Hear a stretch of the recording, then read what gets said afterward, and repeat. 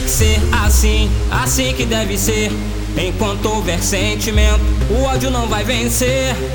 Tem que ser assim, assim que deve ser. Enquanto houver sentimento, o ódio não vai vencer.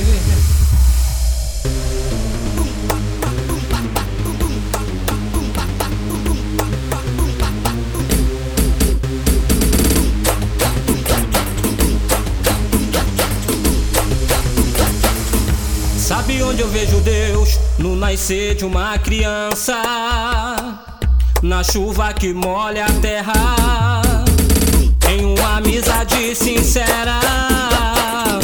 Ao chegar a primavera, oh, sabe onde eu vejo Deus? No cuidado com o idoso, na preocupação com a terra, no respeito ao semelhante, no cuidado com a gestante.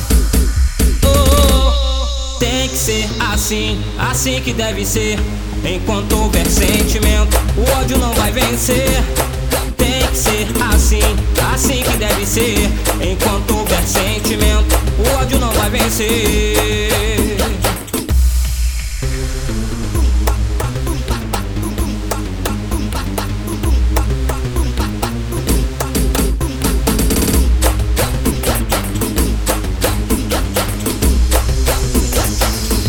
Sabe onde eu vejo Deus?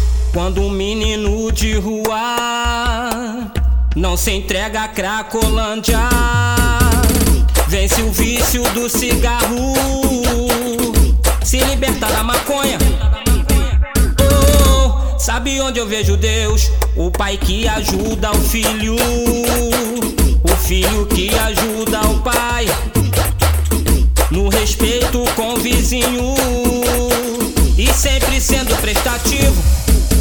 Oh, tem que ser assim, assim que deve ser. Enquanto houver sentimento, o ódio não vai vencer. Tem que ser assim, assim que deve ser.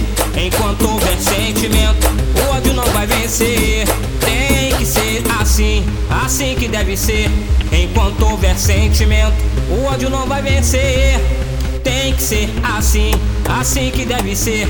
Enquanto houver sentimento, o ódio não vai vencer. Enquanto houver sentimento, o ódio não vai vencer. Enquanto houver sentimento, o ódio não vai vencer.